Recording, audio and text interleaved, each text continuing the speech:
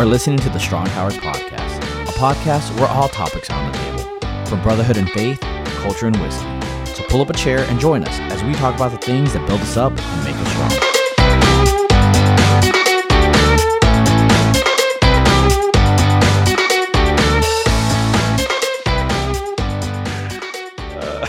Welcome back again to another Strong Towers Podcast. This is your co-host, Mike Lara. Joined again, Tom Edwards, John Ackerman. We just had an amazing conversation. So good. Yeah, it was awesome. Like, as a matter of fact, if we could just go back and play that out, we would. But the record button wasn't working. So we're going to try this again. Two lost episodes. Two lost episodes for us going on.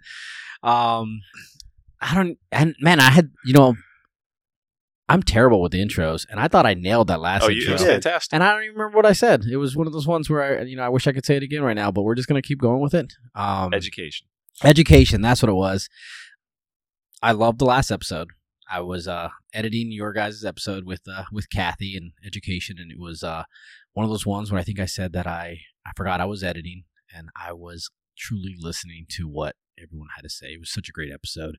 And you guys mentioned it coming from my spouse, who's a teacher. It really did hit home with a lot of the thoughts of everything that's going on. But it also got me thinking about ways that I further my education and things that I use. And usually it's going to books, right? And so I believe Tim Ferriss says it really well. Like, if you guys could have the opportunity, or you could gift a book to somebody, an influential book that has played a big part in your life, what would that book be? So I'm going to throw that question back to you guys for a second time tonight. What book do you guys gift most often, or what book has played a very influential part in your life? So, Tom, I think you answered the question first last time. So why don't you go ahead and first again? This isn't going to get old at all. No, not at all. Surprise us. Let's hear it. Oh, man.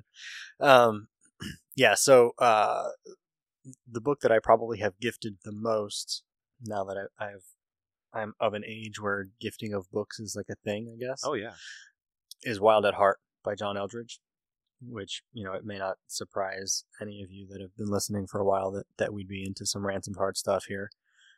I was already, a couple of years into my Christian walk and trying to figure out the husband and father thing. And I don't even remember how I got my first copy of Wild at Heart. But started reading this book, and I'm like, man, was John Eldredge following me around my whole life?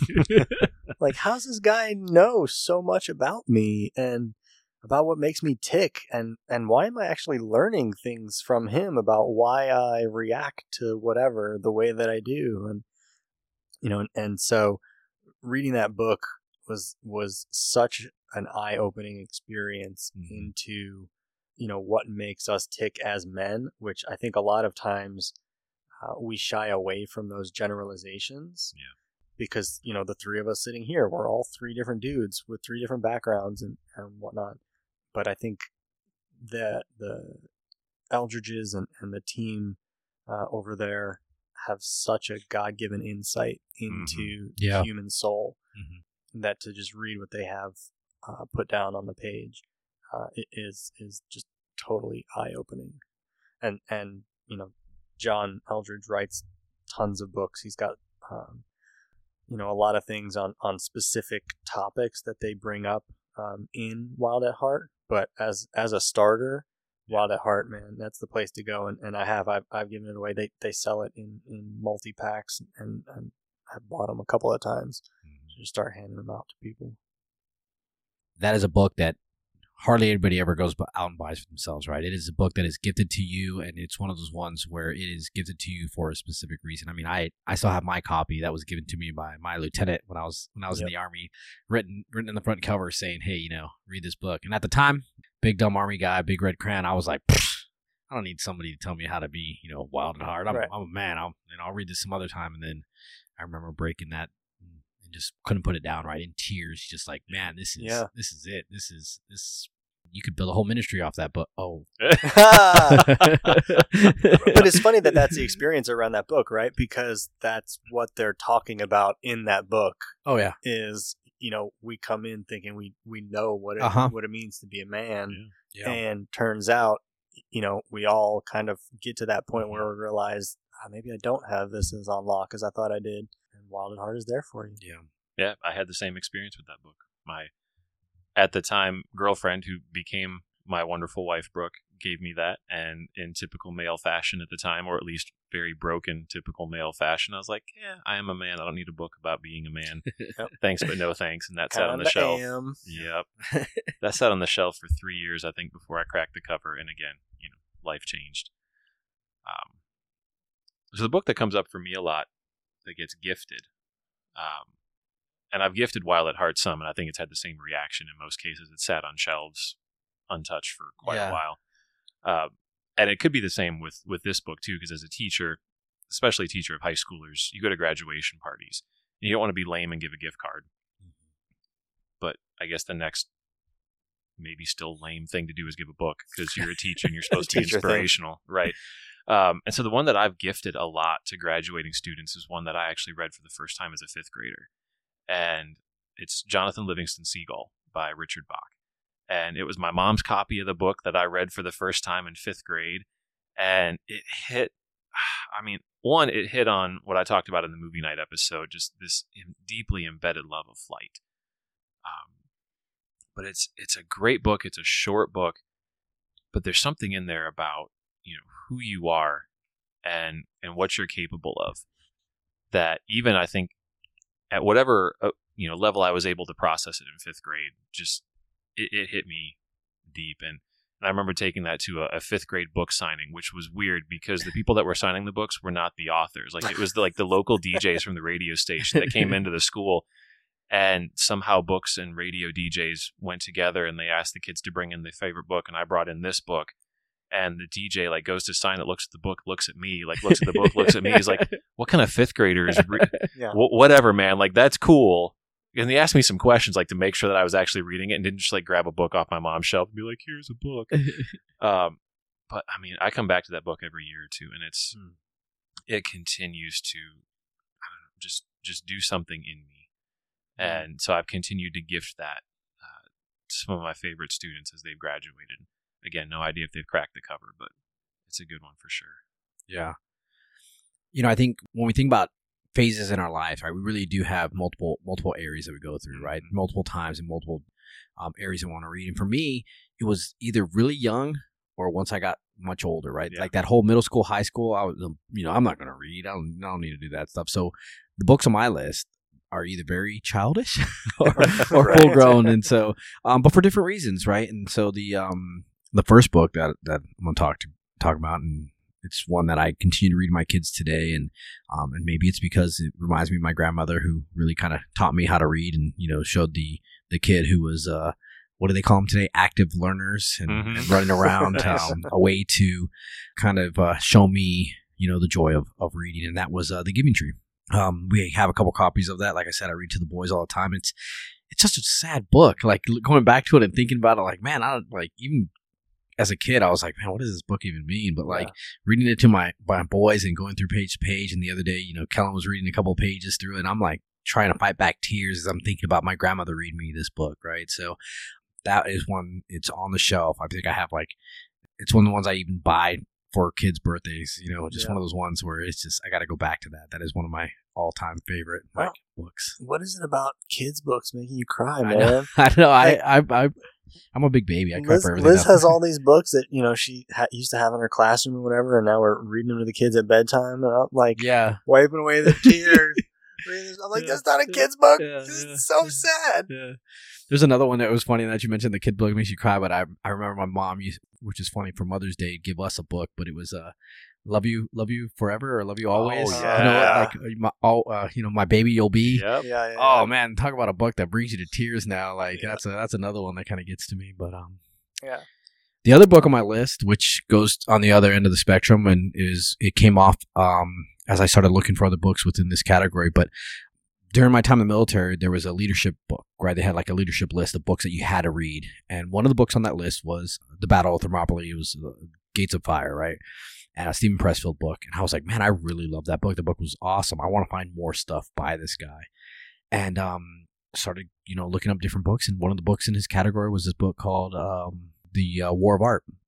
And it's funny because this is the book now that I've, reread a couple times, and I've actually just recently gifted it to some friends. But that book has really helped me, not only creativity, because that's the whole point of the book, is to try to be able to get to your true calling, but to identify the things, the obstacles, resistance with a capital R, as he calls it in the book, that are keeping me from greatness, right? The things that God has created me for is awesome, but there's things that are going to stand in the way. The enemy's going to stand in that way of trying to get to that thing. Yep. It has been so helpful for me to identify what the resistance is, what those obstacles are early, and so that it helps me overcome those, right? Like whether it's, hey, I don't want to go on a run. No, resistance. I don't want to go to men's group on a Tuesday night. Resistance. Being able to identify those early so that I can overcome and move on and find that greatness in whatever category that is. So I bought a couple more books after we talked about it at group the other day, so I'm gonna get those out too. So don't go out and buy it if you guys thinking about it, because I'm get those out here soon too. So Yeah, I need to check that one out. yeah, definitely. Because I like that idea too of, I know he comes at it. It's not necessarily a Christian book, Yeah. but that's kind of the worldview that he's coming at it with. And like you said, resistance with a capital R. That this is the enemy, right? But creating with God. Yeah. And I remember reading a book called The Inklings about the group of guys, Tolkien and C.S. Lewis and a couple of their buddies that had, basically a what do they call themselves? A drinking group with a reading problem? But looking at their creative processes and their, actually believing that they were writing with God. I think Tolkien especially felt like that when he was writing with God, he was actually learning about the things that he was writing about, uncovering the worlds that he was writing about. And then, they just wrote fantastic books too. I have just started reading Chronicles of Narnia with the two older kids, and being able to sit down with them and engage in a longer book, which I appreciate because it's a book that I'm interested in, and it's not just like a one and done bedtime story kind of a thing. We read a chapter. Oh yeah. Before going to bed, and even that is longer than most of the books that we've read up until this point. But then getting to explain to them the pieces of the story, like Aslan the lion, that's Jesus, and so when he sacrifices himself for Edmund, that is Jesus. Yeah, and that's not just oh yeah, we can trace all good and evil stories back to the biblical narrative. That is, this guy wrote this book with a very specific purpose, and so being able to kind of experience that with the kids and have them see that and, get through story what we're also trying to get through with the biblical narrative, has just been an amazing experience, and now they want to watch the movies, and I'm all about that. We've got a couple of versions of it that we can dig into, but now we're to that point where I just started Prince Caspian with them. Oh yeah, and I'm like, now I have to research the biblical allegory in Lion, the Witch, and the Wardrobe. Everybody knows that that's there. How do I keep this up for sure. How to keep the rest of the books? Don't have to research it; just read it. It's there. Yeah, I like that image of that paints. That it's one of those ones where you have to have the hard cover of that, the hardback cover, right? You read it and pass it down as a family book, right? Yeah. And, I know Brooke's listening, but in my mindset, I'm already getting the picture of Princess Bride reading to Fred Savage. That whole hey, this is you're gonna keep reading this book, but I'm interested, and so I just love that. I love that idea of a long chapter book, something you're reading to your kids, and you're investing in that, right? That is something you just can't quit reading, because you can't leave me on a cliffhanger, right? And these they are these are the copies of the book that my wife had, and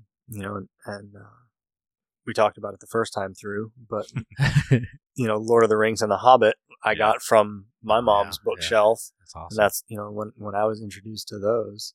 But I'll let you go in that direction. We only had Golf Digest on my bookshelf, so I'm like, as I'm listening to you guys talk about hardcover books on your bookshelves and pulling these off and being introduced to that kind of stuff, like it's almost like, I don't know, it's one of those ones where it's a reminder for me to have those type of books on my bookshelf so that my my sons can pull those, go off the bookshelf, right? Like kind of turn a little bit, but I have like the complete 10 set Reader's Digest book cover things of like, short stories and nursery rhymes and all that stuff. And if you look at the whole cover, there's book 5, which is things for boys and girls to do and create. And it's like, build a kite, make a boat. And that book is like bent and tore up. And like, it's because I used it so much, like after my uncles and my dad had it when they were younger. Right. Yeah. So I think I'm just thinking to myself like, wow, it's like how to introduce my boys to these books, sure, reading them and doing all that stuff, but they're going to find one on the shelf one day, and I want to be able to set them up for success, right? Yeah. Books. You've talked about this before, Mike, how do you get your kids to read, right? Well, they do what they see you doing. And having the books there, but these books that we come back to a lot, those worn books that you end up having to replace, and you hate replacing it because the book itself comes to mean something. Yeah. Right. And, my wife just reads and rereads and rereads the Anne of Green Gables series. That's her go-to. I mean, she's probably reading it tonight while we're recording this. And I mean, they're so worn, and that's part of the affection that comes with it. Like, you're coming back to an old friend. And, it's the same, like when I read, the C.S. Lewis series, like I love that there's 7 books, because just like with an old friend, like I don't want it to end quickly. Right. I love that there's actually prequels to The Lion, the Witch, and the Wardrobe, and there's a whole bunch of books that come afterwards, because I'm just getting started with loving these characters. I feel the same way like when I watch a good movie series, right? I love the fact that the Marvel universe contains like 23 some odd films, because I love, like, I'm so invested in the characters by this point. And so for me, like, Chronicles of Narnia, The Hobbit, The Lord of the Rings, like these are ones that I come back to again and again, because I am invested in the characters. Yeah. And I keep wishing I could see what took place next. Right. I wish they didn't stop. And so I think that may have had something to do with the series that I picked up, and Tom, I know you love as well. And I think other people have read it. I mean, they must have, but I've never met any of them. As far as I know, it's just you and me. I was gonna say you're the only 2 people I've ever heard of. But it's the Wheel of Time series by Robert Jordan, and it's 14 books. I think we decided it was, and each one's like 800 to 1,000 pages, and there's no pictures, so you legit have to read 800 to 1,000 pages times 14. And some of it, I think. We've talked about some of these childhood books. Some of it's nostalgia because it came out when we were in middle school. I think I got my first copy when I was in high school. I was having to wait, which again, the Netflix Disney Plus generation knows nothing about, right? You can watch all the Star Wars movies and all the Marvel movies, right, without having to wait. Like my wife saw Avengers Infinity Wars the first time and couldn't believe how it ended. And she's like, no, we have to watch Endgame. I'm like, that's crap. Yeah. Because I had to wait. Yeah, for sure. Yeah. But, I mean, I was a grown adult out of college before I got to finish this series. Still waiting for the next one. And Robert Jordan dies. And that's not a spoiler because it's not in the book. But, I mean, the author dies before the series is finished. Yeah. And they had to bring in somebody else because the series had to be finished. Yeah. Because there was more than just Tom and I reading it, that were so invested in this that had to see this brought to fruition. But I mean, there's something about epic narrative. Yeah. There's something about diving into this created world, finding yourself in characters, finding parts of yourself in characters. Battle of good versus evil, redemptive narrative. Like there's so much. That in that series in particular, I just find myself coming back to again and again. You can't read it again and again because it's going to take you a year to read it. Yeah. But then at the same time, Mike, you were talking about books from different parts of your life. And the other one that I've gifted a lot, actually, is the book that probably comes nearest to my heart as an educator of history. I've loved government, I've loved economics, I've loved U.S. history, but world history has been my passion. Yeah. And people ask like, oh, what's your favorite part of world history? And I'm like, that's like asking your favorite book or favorite movie. Like even in this episode on favorite books, like I can't pick.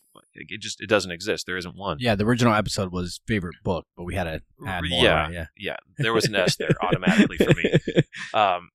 But I spent 16 years trying to get kids to love the narrative of human history. Yeah. And so there's this book called The History of the World in Six Glasses by Tom Standage. And it's history told as narrative, which is what I have always believed is the way that history should be told, as the greatest story ever told, that's too good to be made up. And it's told through such an incredible vehicle of beverage. Right? The history of humankind as told through the history of beer, wine, liquor, tea, coffee, and soda, or pop as the good Midwesterners call it, and rightfully so. And, as I've seen kids go through world history and be like, when am I ever going to need this? This is stupid. Like every once in a while, if I knew that, they like to read, I'd slide them a copy of that and be like, just check this out. Or for the parents that were watching their sophomore struggle through AP world history and didn't know how to help, I'd slide them a copy of that and be like, one, you might like this because we know as adults, we start to find interest in things that we hated in school. Mm-hmm. And so many times I've had adults come back to me with, I wish I would have had a teacher that taught me this or taught like this because this is so cool. Right. And at the same time, it was helpful for them in, connecting with their kid and being that resource that they wanted to be. And so again, just like books from different parts of life, books that, sort of elicit the passion that we have. Right. Or, help others connect with the passion that we have in the way that we see things. And so those are a couple more for me that stand out either as gifts or the ones that I just come back to and continually give to me. Yeah. In my mind, in the image, I kept seeing you with the big 14-pack books with a big bow wrapping it up, saying, "These books are gonna change your lives." That's an expensive gift. Those hardcovers aren't cheap. Yeah, I spent so much money on I know, seriously. I'm still trying to complete my hardcover collection. Yeah. Yeah. It's funny you mentioned the hardcover thing because that's one of the things I have to. And I'm probably going to get beat up for this, but I have to have the hardcover, right? I can't just do the Nook or the Kindle books. Maybe I'm just not that guy. No, but, I definitely prefer holding. Yeah. I'll do paperback, yeah. but yeah, Yep. I prefer holding them. I do have a Kindle and I've read some stuff on it, but I don't know what it is. it's convenient for traveling. Yeah, I guess. Yeah, I travel with multiple books. I think me too. But the thing that I've recently been doing, and it's part of maybe just because the the running and doing the multiple hour distances, but I've started to do audiobooks, and so I still buy the book too, so I can kind of go back and forth. But one of the first book that I ever did that to was Unbroken. And I don't know what it is about those World War II books, The Boys in the Bow and all these, that time frame of books. But the Louis Zamperini story really just hit home on so many different levels for me, right? I mean, the book starts off with him running, right? And coming from a kid who ran cross country in high school, hearing that story of him running, I was like, oh, this is cool. And then, immediately going into, the military, and I'm like, hey, that's what I did.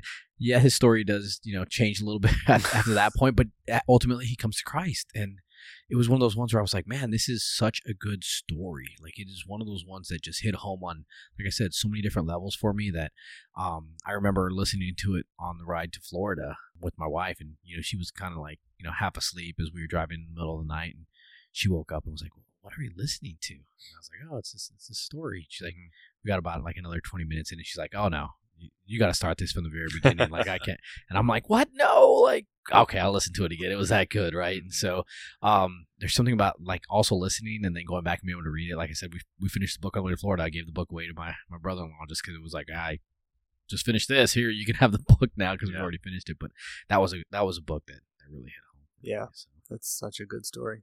Such a good story. I can't gift my books, by the way. I'll buy a new copy for somebody, but I can't give away my books. Yeah. They're treasured possessions. Yeah. Do you and maybe it's mostly just business self-help type books. I write in my books a lot. Yep. No. I constantly write in my books. I constantly write in my books. No. Actually, one of the other things that I've done, and this is because I got this from a mentor, this is a good one too, is 3x5 card with like Yes. 3 bullets that are like, hey, this book meant this, and this to me, or this is my takeaway from there, and then just throwing that 3x5 card in the front of the cover of the book. So every once in a while, I'll pick up a book and look in the front cover and say, hey, what did I feel about this book, or what did I get from this? Oh, cool, I need that right now. Let me go back and read that. Yeah. So that's a That's little cool. little nugget right there to throw in there I like too. that better than writing the books. I read the books, man. It killed me.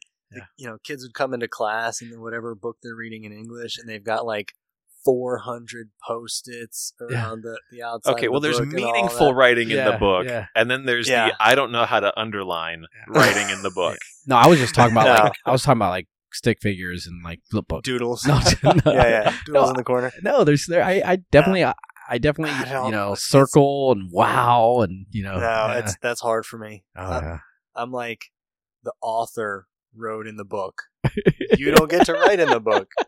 The book already got wrote in. Yeah, for sure. Like, it was actually hard for me to I got a journaling copy of the Bible. Oh, yeah, And, like, that's that a was big hard. I'm one. like, what? I Yeah, can't write yeah. in the Bible. Yeah, that's a hard one too. It's a touchy subject as well. It's another episode.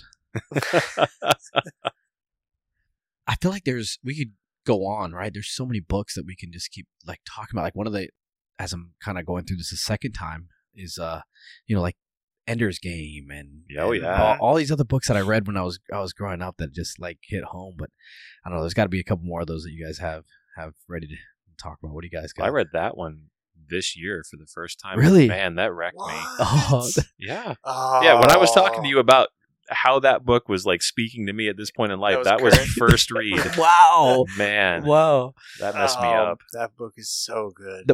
Actually, one of the books, these kind of talk about that I started reading only because I was trying to prove to my brother that, like, you could read a book. He had to read a book for school, and he picked Ready Player One. And I was like, dude, just read the book. Here's a couple pages. Hey, this is actually really. You just sit there. I'll tell you what the book's about after I'm done. That was another one I picked up real quick. I don't gift that one to many people. That's one of the ones that I just kind of like. Yeah, I read that book, but no, that was good. that's That was a good. One. You know what? That hits though on so much like nostalgia. Oh yeah, that is one of those books. You Yeah. know? And to go back to the audiobook, and I think I've told both of you guys this before because I listened to Radio Player One. I haven't read it. Oh, okay. yet. Yeah. But the audiobook is read by Will Wheaton. Yes, Will Wheaton. It's Yes. so That's good. Yeah, that's good. So good. That's good. Yeah, I just got that one in from Amazon. It's sitting on my desk waiting to be read. I pre-ordered Ready Player 2's coming out. I know. You sent that Yeah, link, and I yeah. bought them both. Nice. That was one of the Yeah. rare ones where the movie made me want to read the book because virtually all the other times I go the other direction. It is Yeah. funny because there's books like that where like I like. Oh, John and Tom would appreciate this. I'm going to send it their way. Yeah, no, that was a really good one. Influential, and I was thinking this as you were closing out last time, John. Shoot, I can't remember his name now. David Platt, Radical. Radical. Good Yeah. book. So I was reading through Radical and kind of like in fits and starts and blowing my mind honestly about like what it actually means to be a Christian and live like Jesus and Yeah. like what if we actually did that Mhm. instead of just said that we would do it. And so it's taken me a while to get through this book, just in the midst of life. And then my wife and I would go on our first missions trip to Nicaragua, and I actually finished the book on the missions trip. Wow. I Wow. was like, that, like, having the book and what he's talking about, and then actually being on mission. Mhm. It's like, I'm not going home thinking about Christianity the same way as when I left. Yeah. That was a really cool experience. Yeah. That was one of those books where I had a hard time getting through it the first time. Like it was just like I was just kind of going back and forth. And then I heard a couple of his preachings or like one of those, like I think it was like the Elephant Room or something where I Mhm. heard him speak. And then I couldn't stop hearing his voice as I was reading the book, the way he speaks. But that's a good pull. I like that one. Yeah. That was a good one. Yeah, I feel like we're taking a walk through all the different sections at Barnes & Noble. Which, again, like bookstores are coming back, which I so love because, again, like I'm a tactile book reader. Oh, yeah. Kindle can't do it. I even struggle with audiobooks. And some of it's just the way my memory's wired. Like, Mhm. I remember, like, where things are on pages.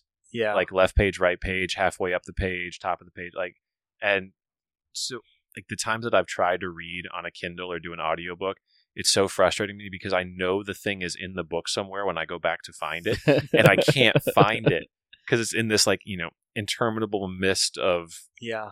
digital nowhere.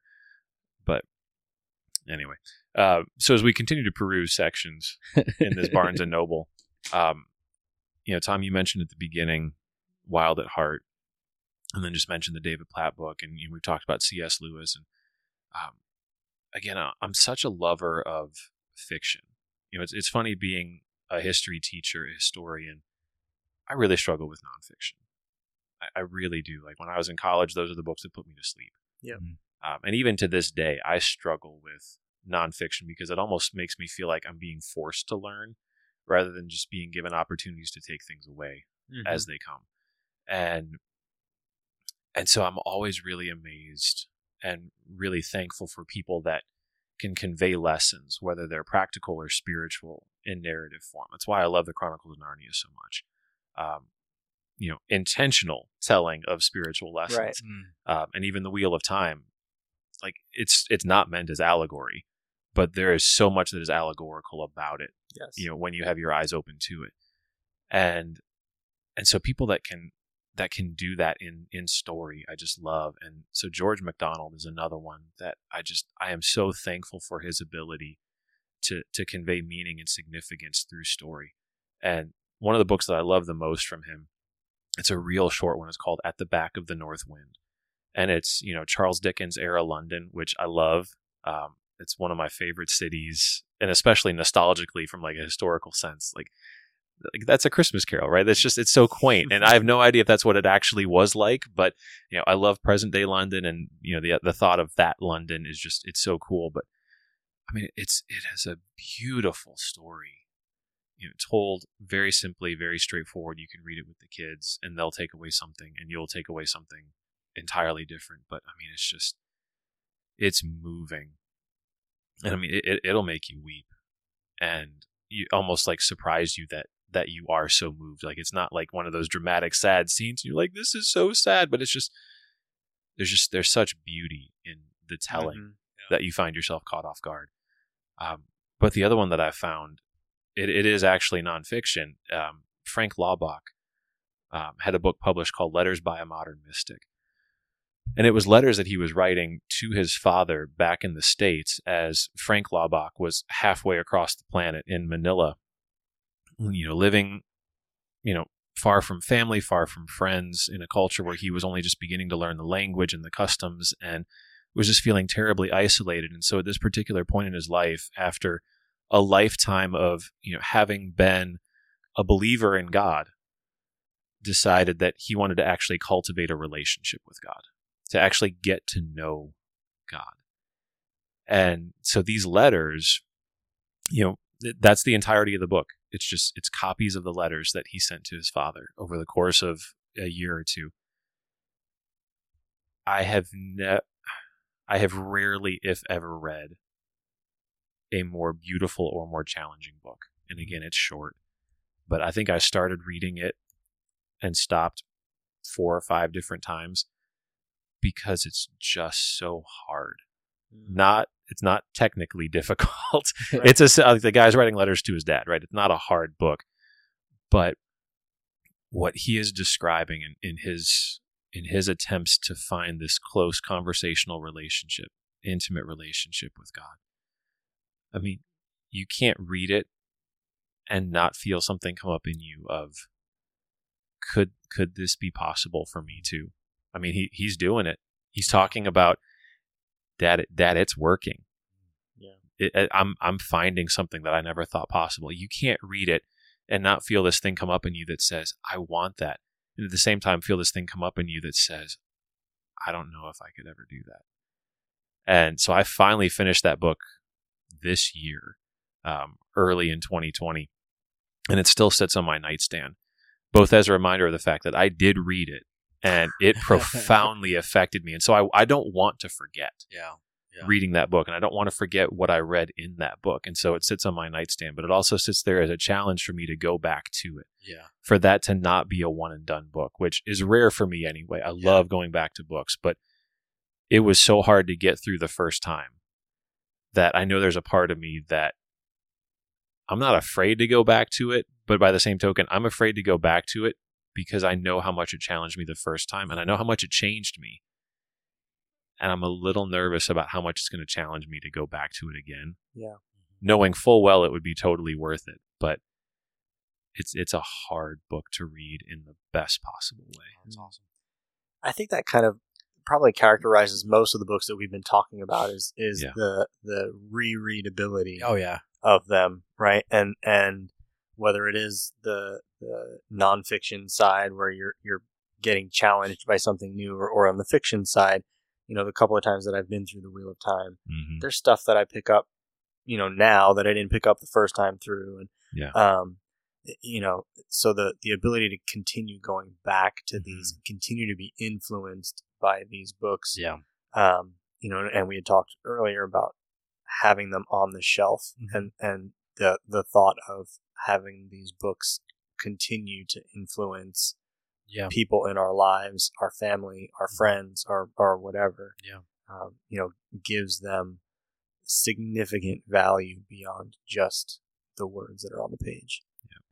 I love the nightstand concept, right? I mean, that's Mhm. one of the things that I constantly do. Like I have, one or two books that is on my desk. So when I get that moment of quietness and I just want to go back and just kind of reread something that's a reminder. And, I've had the War of Art sit on my my desk for such a long time. And it's just one of those books that I can continue to kind of go back and pull a little bit of a little nugget for the toolkit again. And I think the last book that I had on my list is one of those ones that is up there as well. And it's really what kind of opened up with the question was Tim Ferriss's Tribe of Mentors. And it's not like it's the most well-written book because it's multiple people, but the thing I love about it is the concept. Mm-hmm. The concept of having multiple mentors, being mentored by a tribe of people, successful people who not one person has the answer, right? But being able to pull from multiple people and how I've kind of used that in my life as a guidepost of saying, hey, I need to have multiple mentors. I need to have multiple men in my life, multiple people, multiple women, multiple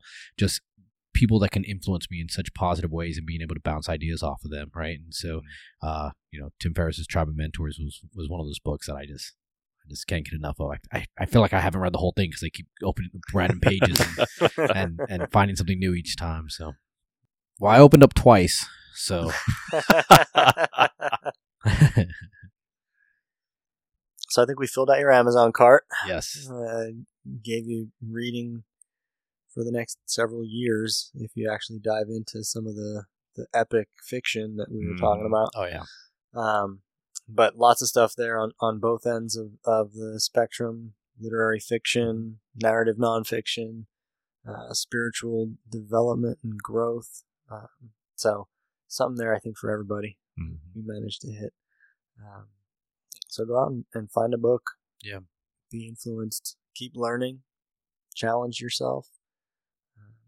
Send us some recommendations. Yeah, share your send favorite us books, some right? recommendations. Yeah, definitely. Hit us up on the Facebook group. And we are planning I don't know, what are we calling it? Ask Me Anything, Dear Abby, something episode for the next couple of weeks. So hit us up on the Facebook group. Send us a question. And we will try and do our best to answer it on the show. Not that we have all the answers by far, but we at least can give our semi-reasoned opinion. Yeah, talk about it, right? And also the webpage, right? We've had a couple questions come through there already, just about in general stuff. So don't, if it's not something you want to put on Facebook, by all means, drop us an email. Yeah, for sure. We appreciate you guys. Thanks for being here. And we'll see you back again for another Strong Towers podcast. Did we record that time?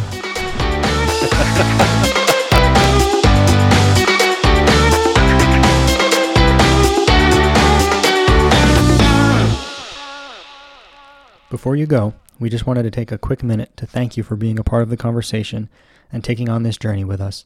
If you like what you're hearing, subscribe to the show in your favorite podcast app and throw us a like or write a review.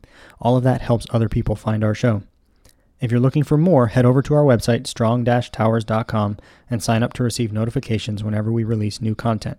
You can also follow us on Instagram and Twitter at strong_towers. And don't forget to join our Facebook group, We Are Strong Towers, to keep the conversation going throughout the week. If you want to support the show, check out our Patreon page at patreon.com/strongtowers for your chance to score some Strong Tower swag and get access to exclusive content. We appreciate y'all, and we'll see you back here real soon.